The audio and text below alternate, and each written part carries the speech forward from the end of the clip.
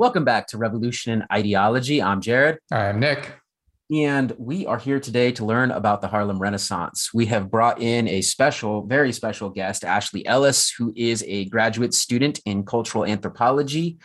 And she is, we consider her, she's a little bit too humble. We consider her an expert on the Harlem Renaissance, and she's here to teach us a thing or two and also to provide us with some of her interpretations of the music of the Harlem Renaissance. So without further ado, I want to open up the floor for Ashley to kind of give us a little bit of a lesson on the Harlem Renaissance. Ashley? This is really exciting to be here. I think we've been trying to do this episode for a few years now, so it's great that we're finally doing this. Yeah, we've been reaching out. We've been reaching out to her for she's right, for at least 3 years, because she's an amazing performer. Yeah. And Ashley was a student in one of our humanities classes, at least. I don't remember the class. Do you remember? It was it Ideologies and Isms? Was that? Yeah, that sounds right. And we would have conversations after class, and we actually talked about the Harlem Renaissance at length for some reason. I don't remember, many times. And so over time, this just evolved into, we should talk about that. And here we are. So now we're just going to pick up with like a super informal, rough history of what got us to the Harlem Renaissance. So the first thing that we obviously have to talk about is Reconstruction after the Civil War. Everyone knows what the Civil War is. We're not going to necessarily go into that. But after the Civil War, the Southern states experienced what's called Reconstruction. Highly contested term, still in history circles to this day. Don't necessarily want to get into the nuances. We want to talk about what it means for mass migration of human beings.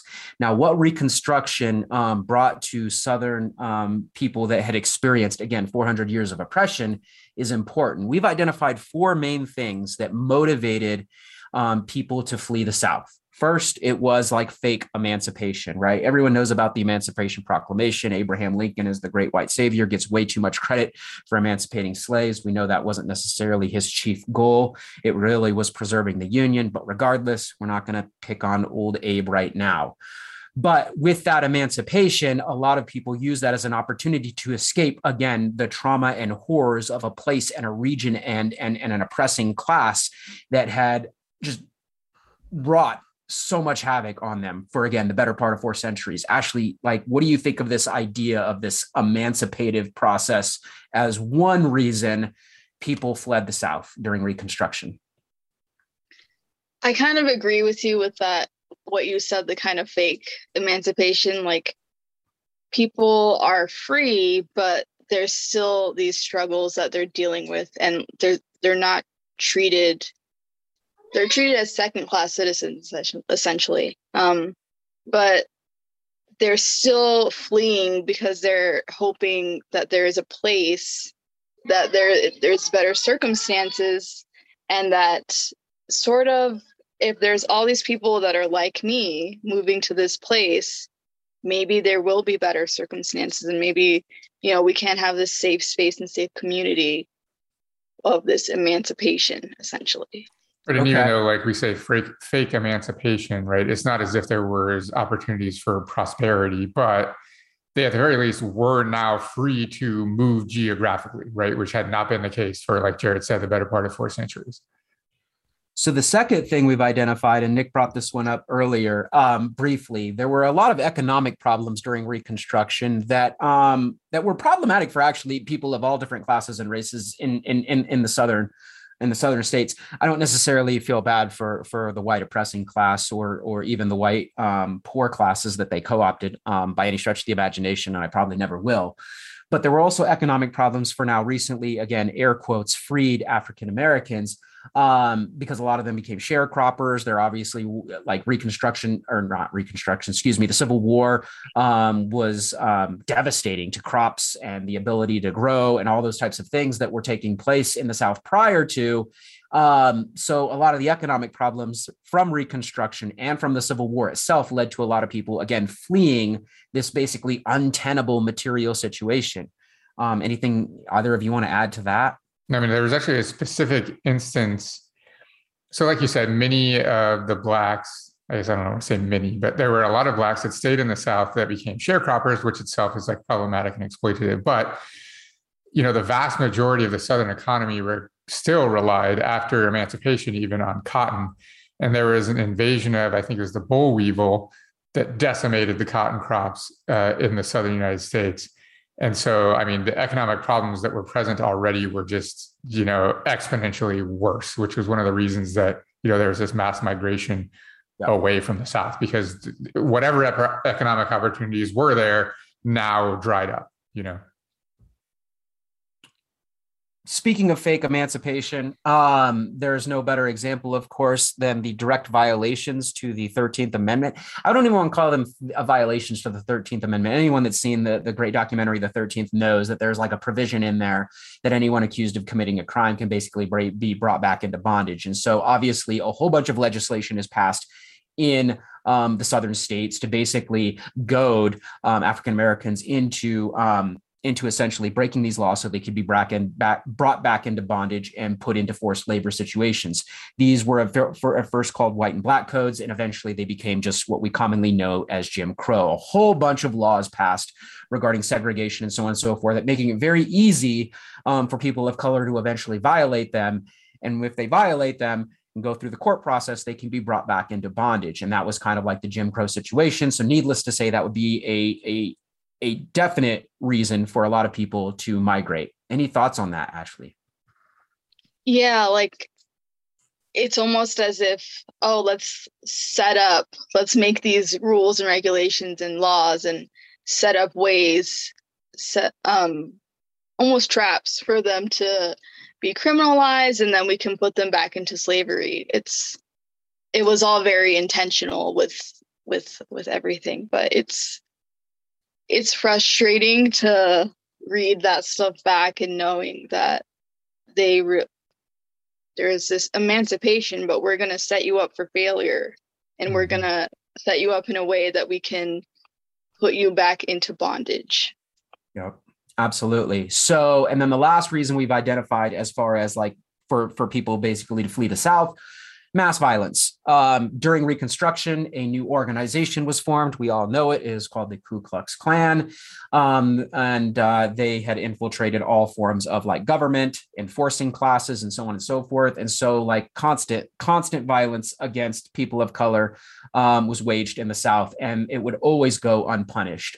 There's a great map, maybe we can link it in the show notes, that shows like basically every lynching that took place in the United States, not just for basically all peoples of color, to include like Chinese railroad workers, Native Americans, and so on and so forth. There's a great map that maybe we can include.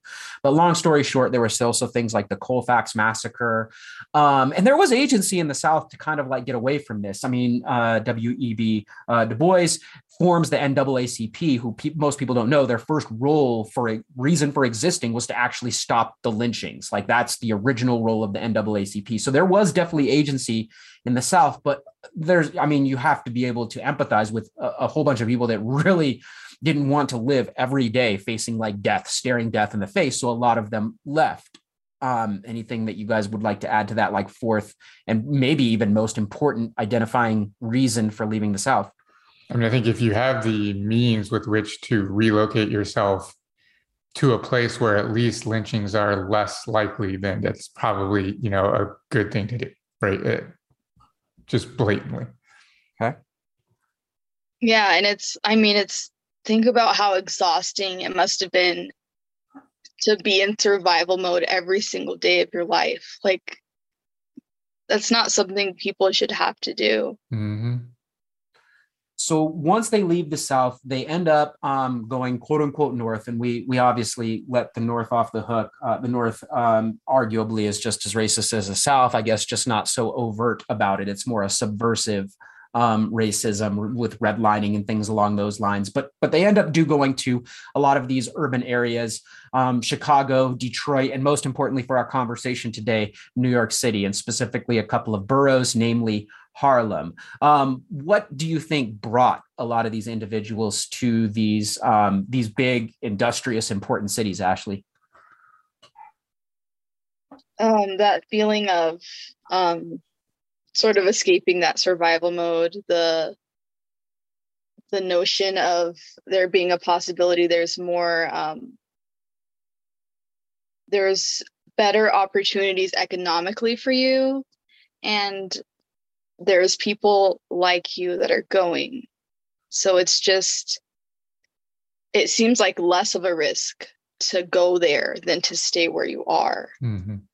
And importantly, in each of these, during this diaspora, it's like you're bringing all of this, like your own cultural heritage and way of being and thinking and speaking and acting with you, right? Like if we talk about Chicago, like up the Mississippi River, and with it comes like these forms of expression, right? From New Orleans to St. Louis, or I skipped Memphis, unfortunately, but from Memphis to St. Louis and all the way on up. And those are the important things that I think all USers are unaware of, like all of their forms of like music and expression, that like it's part of this process here.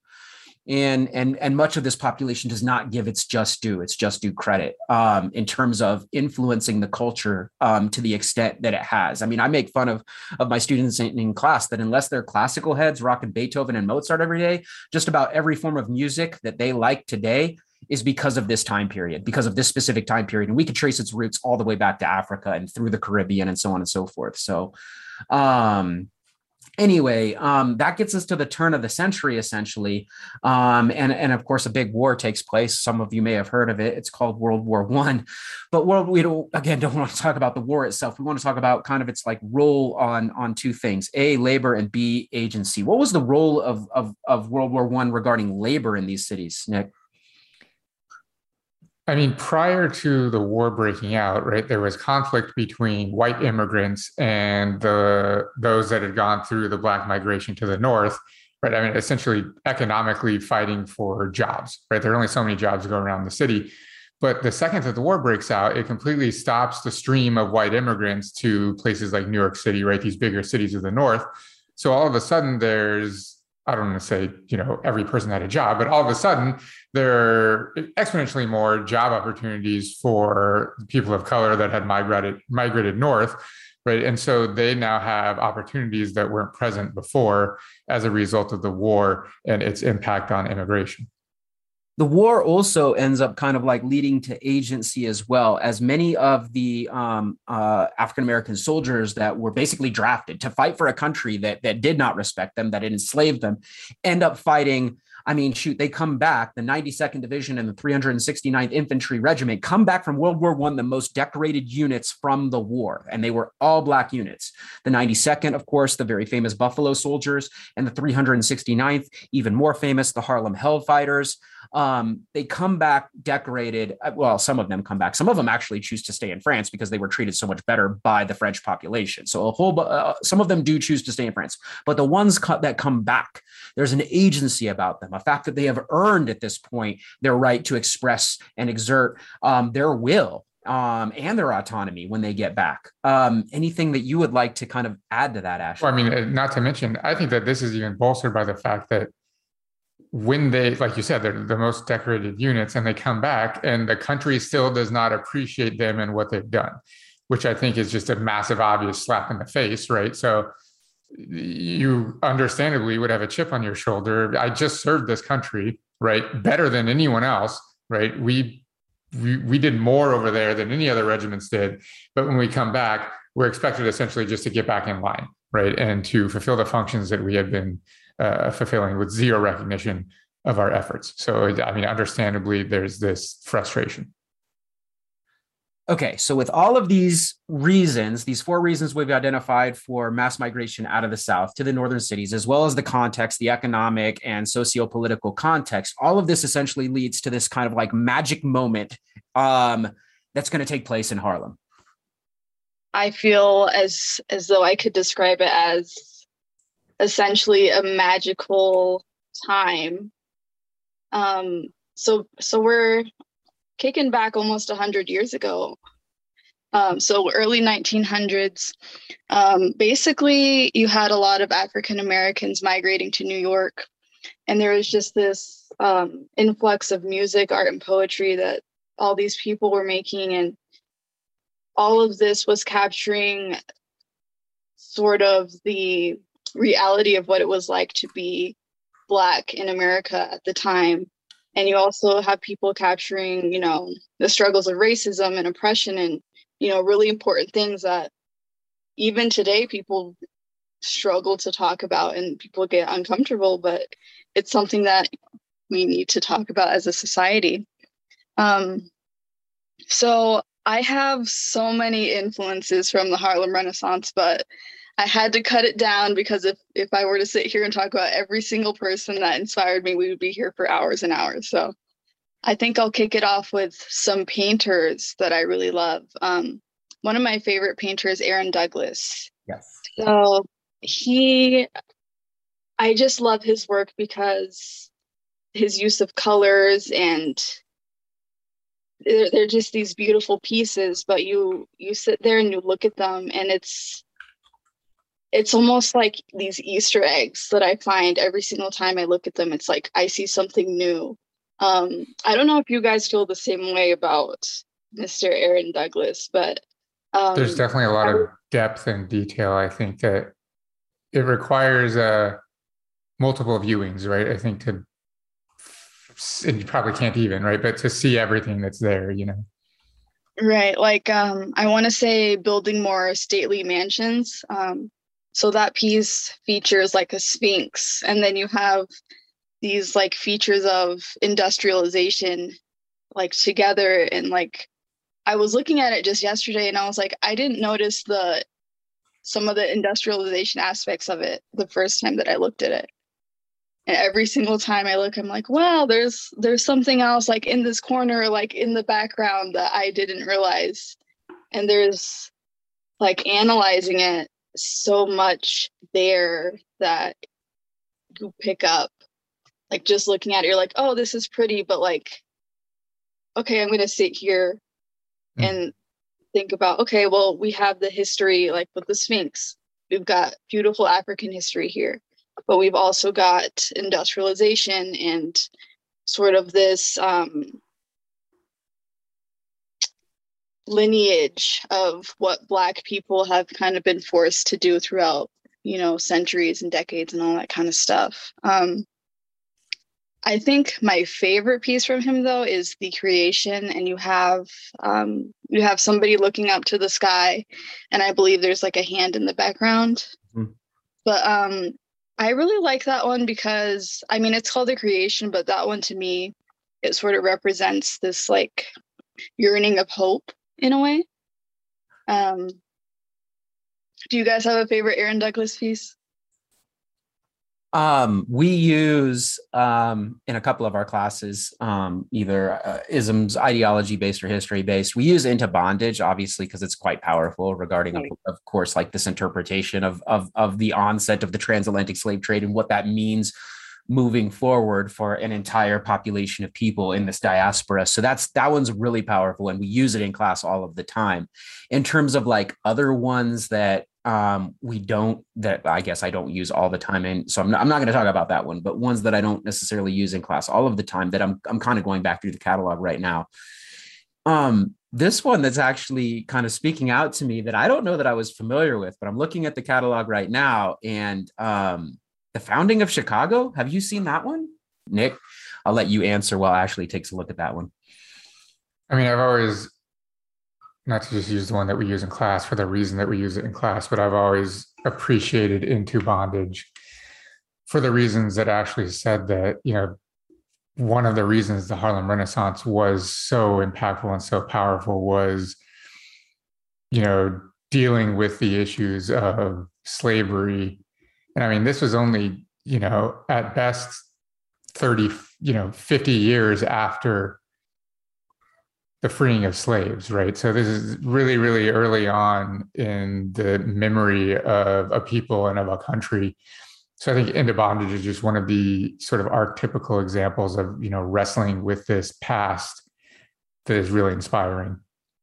Like just to have something I think about, so in the early 1900s, like just to be a Black person and just making a statement about society in general, like how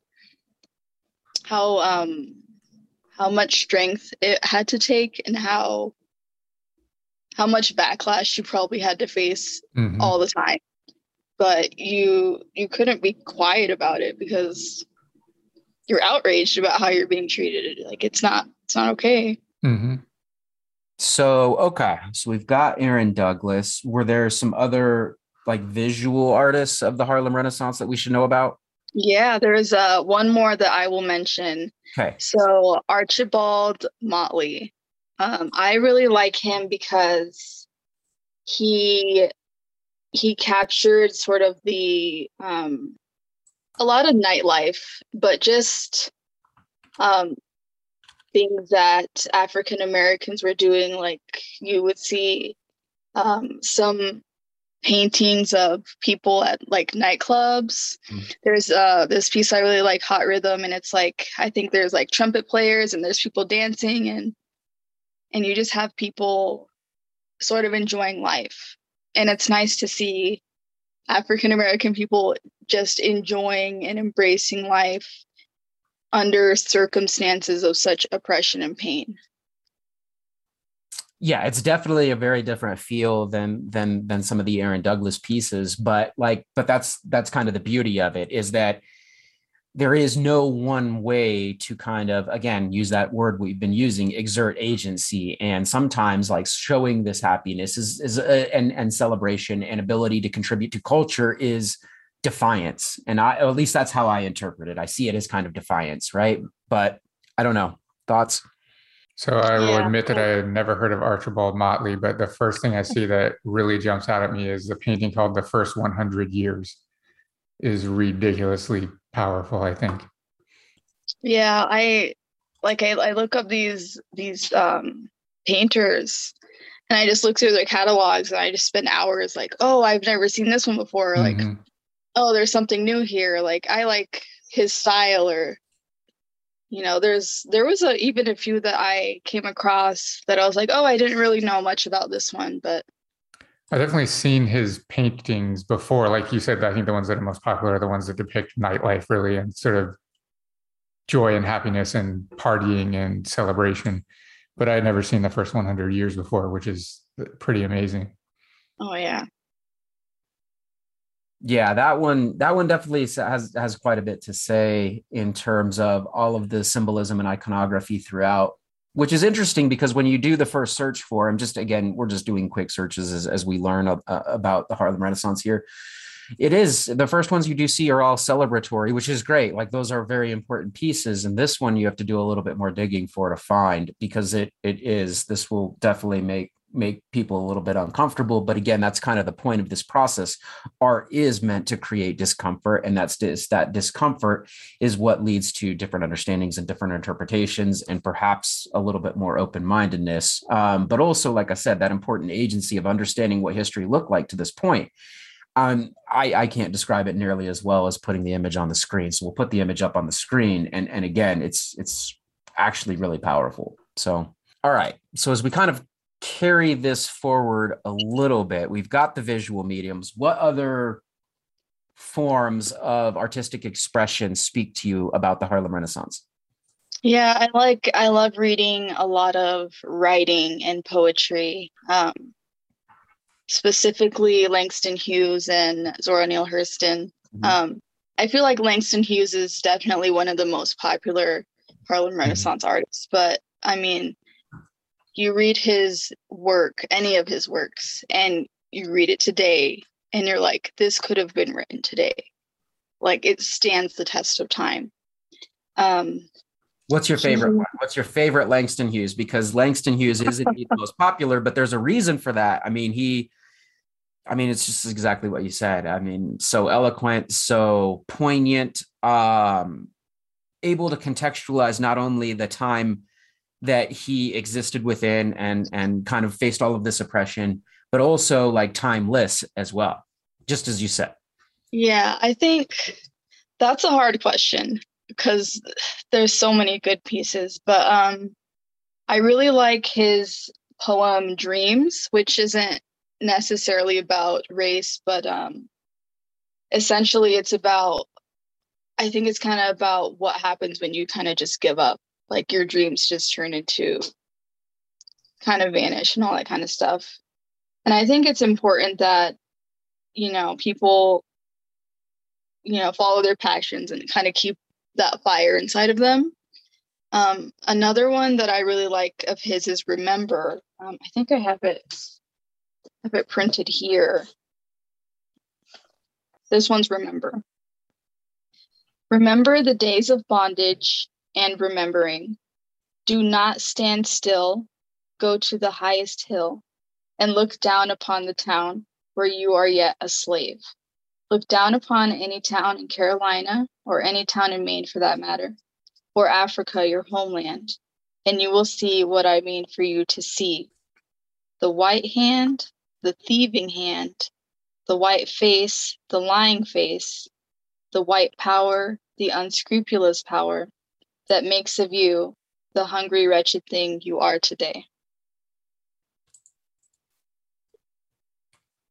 So why is that one of your favorites? I think because it features the context of past, present, and future. It features where you came from, where sort of the history of slavery and life today as an African American. And that part at the end, the white power, the unscrupulous power that makes of you the hungry, wretched thing you are today. For me, that kind of encapsulates that discourse of race and sort of, oh, well, these people are this, so we're going to treat them like this and oppress them. But when you really break it down, like, that's a social construct that tries to, not just tries to, that it's successful in it, sort of make people have to undergo all of these hardships and trials and tribulations because of this ideology we have around race. Do you have a favorite? I too was always been just kind of like a generic favorite to kind of like, again, here's the problem that we run into sometimes as teachers is that oftentimes we end up like maybe not looking necessarily at our personal favorites, just the ones that we think are most effective at conveying whatever we're trying to get across in the classroom. But I too has always kind of been a favorite of mine, regardless of whether or not I think it's most effective in the classroom, but also conveying a certain type of ethos from that time period. And like I said, that kind of agency that's important, not just, again, from like an artistic point of view, but from a political point of view, a point of view that is about like resistance. I think those are some big things that I look for, obviously, in my poetry. Like you said, one of the other things that I've always attached to like Langston Hughes, and then some of my other favorites like Claude McKay and County Cullen, some of my other favorite poets from this time period, is the timelessness. So if you go from like the poetry that you are going to see in some of these poems, to some of the music you're going to see in like the early jazz scene that you're going to probably be talking about shortly, and to how that transfers over into the early rock and roll scene, which of course I think most of our listeners are very well aware was not Elvis and the Beatles and stuff. It was Black artists, right? Like Chuck Berry and so on and so forth. And then you see some of how that transfers over into even other communities like the Rastafarian community. And we see what's going on with Marcus Garvey and Bob Marley. And then we move into like Marvin Gaye and things along those lines, that not that Marvin Gaye was a Rastafarian, but like you see the lyrics and like the poetry of what they're talking about transfers all the way up to, of course, my favorite medium, like hip hop. And those are the connections I make. And that sometimes, I'm not saying all hip hop songs, there's definitely some that don't make the cut. But sometimes like what they're talking about is not just, again, contextual for, in this case, the 30s for Langston Hughes, or the 60s and 70s for Marvin Gaye, or whatever. Like it's timeless. And unfortunately, some of that timelessness reveals that we haven't come nearly as far as we like to think, right? Like, again, when you think about it from like what is being discussed in all of these different mediums, the fact that we're still kind of having, and you open the episode with this, the fact that we're still having these conversations today is is actually kind of problematic in a way that we see people standing up to subjugation in all of these different ways, not just through art and music, but all of the ways that we could talk about through civil rights movements and so on and so forth. And we're still forced to face this. And I think that's also reveals a great deal about the United States' inability to, for lack of a better term, to grow the fuck up. Anyway, let me ask you, you mentioned Zora Neale Hurston as well. Yeah. What was it about? She's a little bit more controversial because I mean, I do know a little bit of the history here. She's not controversial in what she has to say. She's a beautiful artist, but I do know that there was a little bit of controversy even back during the time between her and like Langston Hughes and I believe Claude McKay. And maybe maybe I'm incorrect in this, but what do you think it was about her and her different interpretation of how to, again, exert herself and her thoughts and how she overcomes various things, especially when I think of like, I'm trying to think of like her most famous piece, How It Feels to Be a Colored Me, and how that type of agency and that type of, again, expression caused maybe a little bit of like a low key rift. I'm not saying like a big rift, but like a little bit of a low key rift in some of what the artists were trying to accomplish during this time period. It's a really good question. I think just kind of a generalization of these artists, Langston and Zora, I think they faced backlash because because what they were saying, like, you're talking about oppression, people aren't going to like that. Right. And I think with Langston and kind of being like there's some of his works where he's like, we have to do something about this. Like, we got to come together, and like people don't want, the oppressors don't want the oppressed to rise up and acknowledge what is going on to them and to like overcome their struggles. But with Zora, I don't know what it was, because like reading her work, like How It Feels to Be a Colored Me, like there's this excerpt I'm looking at right now. So it says, sometimes I feel discriminated against, but it does not make me angry. It merely astonishes me. How can any deny themselves the pleasure of my company? It's beyond me. Mm-hmm. Like, I think the way that she looked at race, it's just like, well, like we're all kind of just the same. Like we're just like, your skin color is just different. Like, it's racism. It's a weird topic.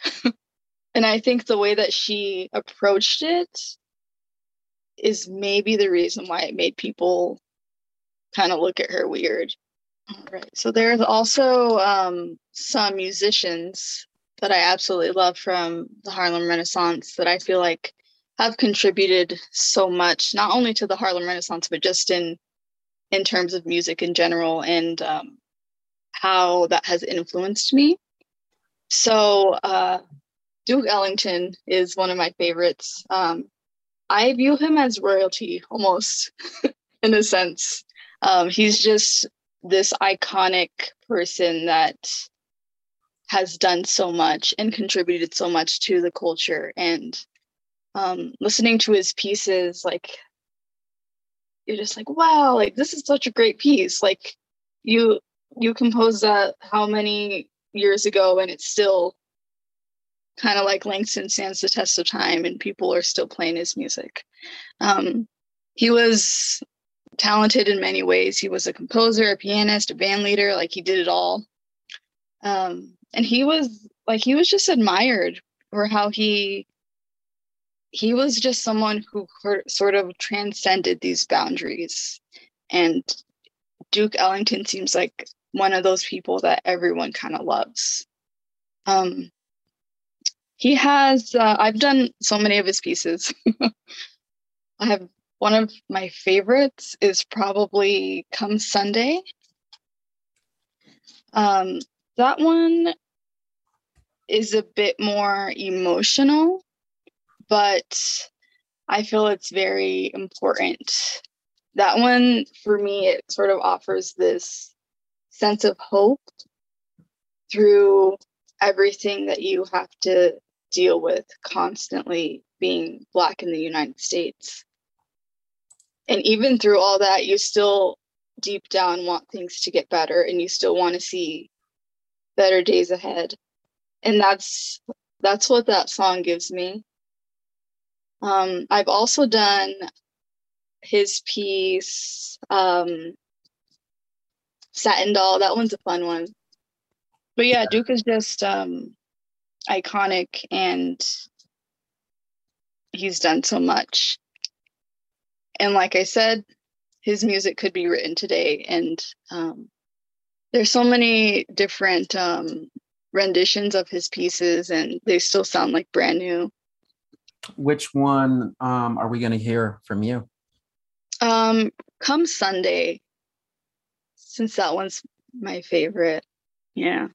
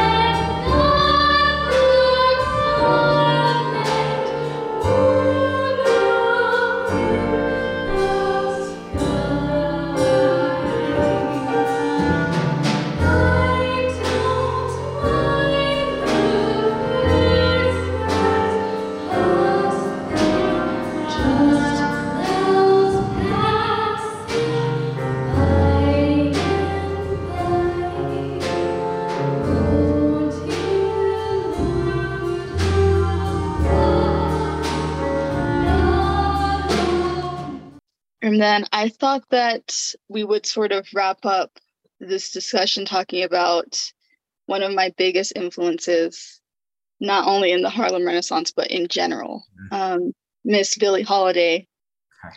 Okay. She was just amazing. Her phrasing, her voice was so unique, and I see a lot of myself in her, even if that sounds weird, but she's inspired me in so many ways. I actually have, this is kind of random, but there's this Black-owned company. They're called Harlem Candle Company, and they essentially make these candles, these luxury candles, based off of people from Harlem. And I have one, and it's Lady Day. Oh. So, yeah. So it has a picture of her. Oh, you can kind of see. Oh, yeah. Yeah. Oh, yeah. And then it's really cool because in the box, it sort of includes this little statement about Billie Holiday and like a little history blurb. And then it's also cool because you look in the box and it's literally a map of Harlem. Oh, that's awesome. That is awesome. But this is one of my prized possessions. Like, I've never burned the candle because I just think it's so beautiful, and it's like this piece of history that I have. Yeah. So it's just something that I like to look at. But yeah, it's a very cool company. They've got Billie Holiday. I think they've got James Baldwin, Duke Ellington, and then they have like different aspects of Harlem as well. It's very cool. You should check it out.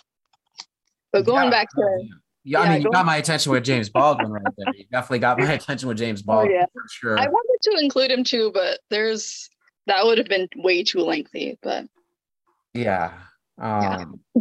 Yeah. I mean, everything he wrote, everything. Yeah, so much power there. Okay. Oh, yeah. So what Billie Holiday song are we going to hear in your interpretation, through your interpretation? So I chose Strange Fruit. Okay. Um, this song it's something. It's so it's basically discussing the lynchings of African Americans, and it's very detailed. Um, I've I've performed this piece a few times. You guys have even seen it, and I've said this before and I'll say it again. Probably one of the most difficult things I've ever done. Um, just everything that I felt during the process of leading up to performing it and performing it in itself was unlike anything I've ever experienced. And thinking of Billie doing that back in that time over and over and over again, she was so courageous to have done that. And she was attacked. Mm-hmm. She was attacked by the government, essentially. And people would try to silence her, but she never gave up. So like having acknowledging what she did is part of the reason why she's such a big influence to me, because I feel as though I'm able to do what I can do because of what she did, and that she put herself on the line. So yeah, Billie has a very special place in my heart.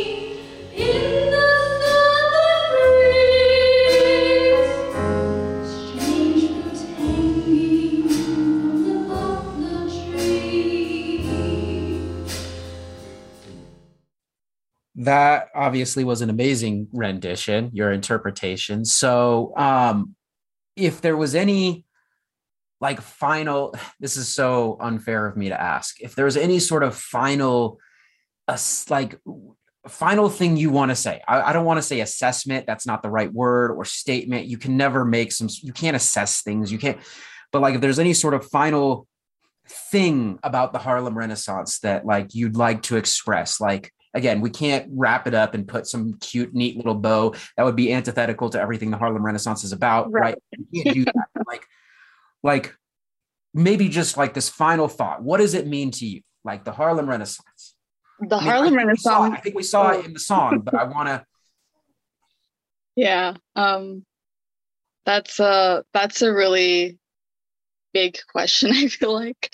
But the Harlem Renaissance means the world to me because, like I said, I feel as though what a lot of these artists did, not only were they just speaking about oppression and racism and their realities and trying to make this change in society, but they were also capturing joy, and it's just that aspect of representation. Like that's so important. And just to see paintings of Black people, just to hear a Black woman singing, just to see a Black man composing these amazing pieces, it means the world to me. And I feel as though a lot of the pieces and music and writing and poetry affects a lot of the way that not how I perform as an artist, but almost the way that I think in a way. I feel like a lot of the conversations that the three of us have had like a lot of them go back to Harlem, and we mention a lot of these artists so many times and talk about their influences and what we think about their contributions. But Harlem Renaissance is my favorite Renaissance. So The only Renaissance that matters, right? only Renaissance that matters. So That other one that's was not true, but hey, I don't know. That other one was built off of like, stolen property to include people. So like we can't, yeah.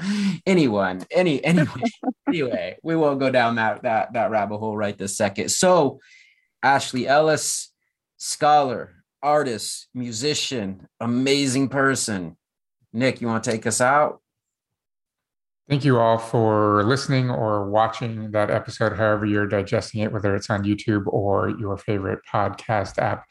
Definitely thank you to Ashley for coming and joining us in this conversation that has been a long time in the making between the three of us, for sure. If you really, really love what we do, you can support us on Patreon, patreon.com/revolution and ideology. I am Nick. I'm Jared. And thank you to Ashley. Later.